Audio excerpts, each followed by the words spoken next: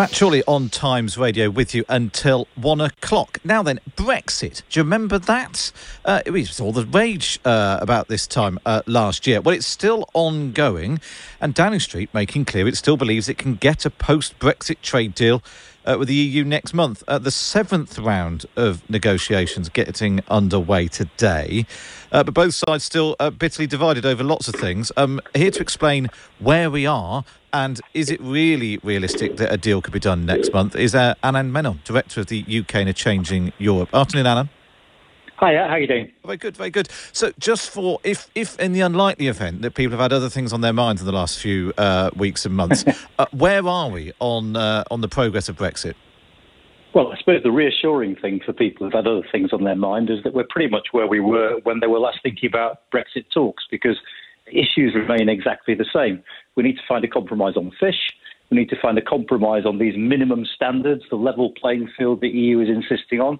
And we need to find a compromise on how anything we agree is enforced between the two sides. So in substantive terms, actually, we're pretty much where we've always been, that the three sticking points remain.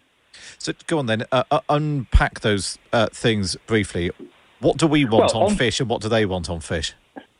Well, on fish, what the EU originally said was that they wanted essentially the same access to our waters as they had when we were a member state and part of the common fisheries policy.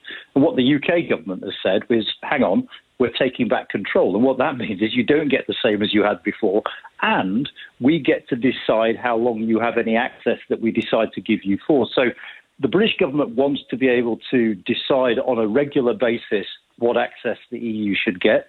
The EU wants a lot of access, but it wants it decided over the long term. So that the questions of timing and the questions of access are the key. So is the issue that we accept that boats from the rest of the EU will come into British waters? We just want to be able to say that we are choosing to let them in? Yeah, cynically, I think this is as much about appearance as anything else. That is to say, we could easily imagine a compromise whereby the EU gets slightly less access than it has now. So the government could turn around to British fishermen and say, look, you've got more fish now because of the deal we've struck. And the British government reserves the right to decide regularly on how much access to give the EU. But the EU know that that vote is pretty much a given. It's a done deal, and so they have the reassurance that they'll be able to keep fishing in our waters. And then on level playing field, it's a phrase that gets bandied about a lot. Explain for people who haven't been paying attention what that means. Well, level playing field simply means that the EU say, because we're a massive economy on their doorstep, they can't give us tariff-free access to their market unless we agree to abide by minimum standards. They might be minimum standards of environmental protection, of workers' rights, or crucially, standards when it comes to how much money government can give to industries to help them, the question of state aids. And of all the level playing field issues, it's state aids that's become the most tendentious because the British government has to date simply failed to tell the EU what it intends to do with regard to state aids. And the EU is saying, well, until we know what your plans are, we can't evaluate whether or not they're a threat to our market. This feels like the one that goes more to the heart of the question of Brexit, that what is the point of us leaving the EU is if part of the deal is we have to behave in exactly the same way as if we were still inside it.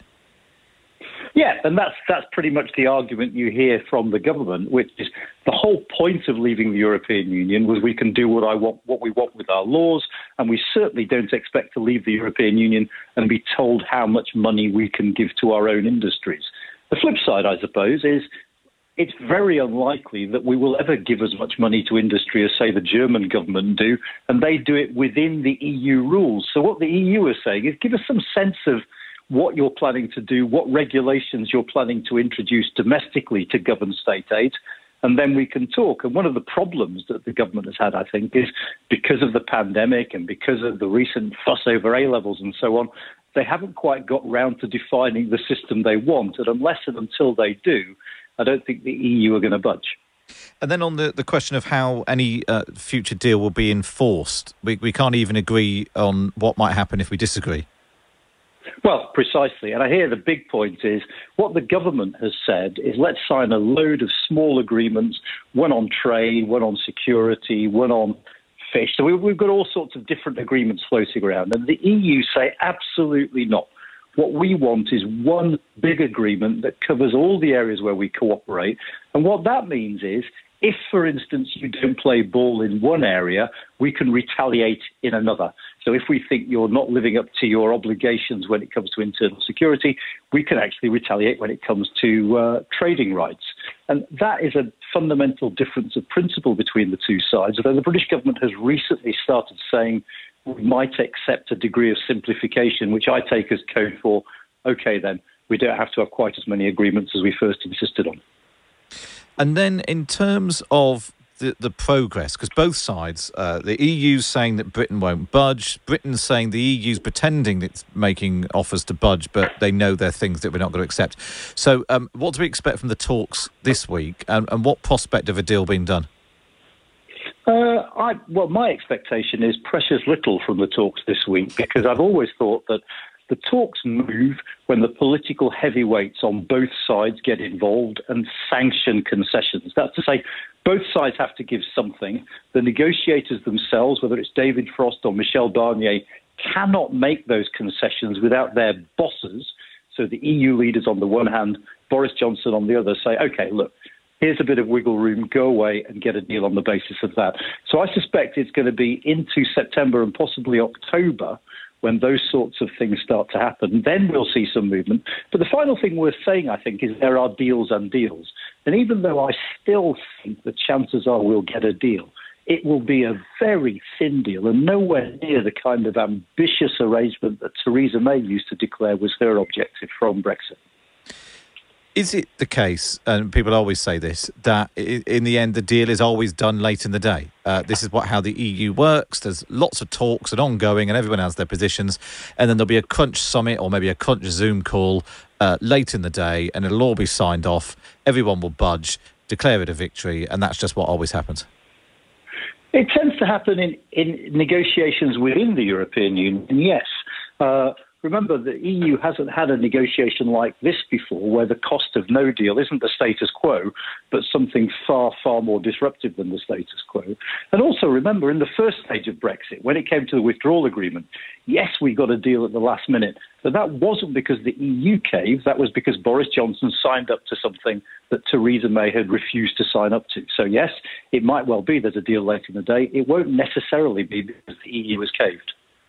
And is it possible that with coronavirus, like you were saying, the exam results debacle this week, people are on their holidays, they're distracted by other things, the schools will be coming back in September, does everyone just settle on a deal that actually, had Theresa May tried to do it, it would have caused a huge stink and uproar, but everyone just wants this over with? The EU's distracted by coronavirus as well. So the sort of deal that would have caused a stink before, everyone just waves through in the end. And then we officially leave at the end of the year, and that's that. I'm not sure that's quite accurate, because I think there is very little danger under this government that we get what some people were accusing Theresa May of wanting, which is a Brexit in name only. That is to say, a Brexit where we still remain tied to a de facto customs union and to lots of EU laws and regulations.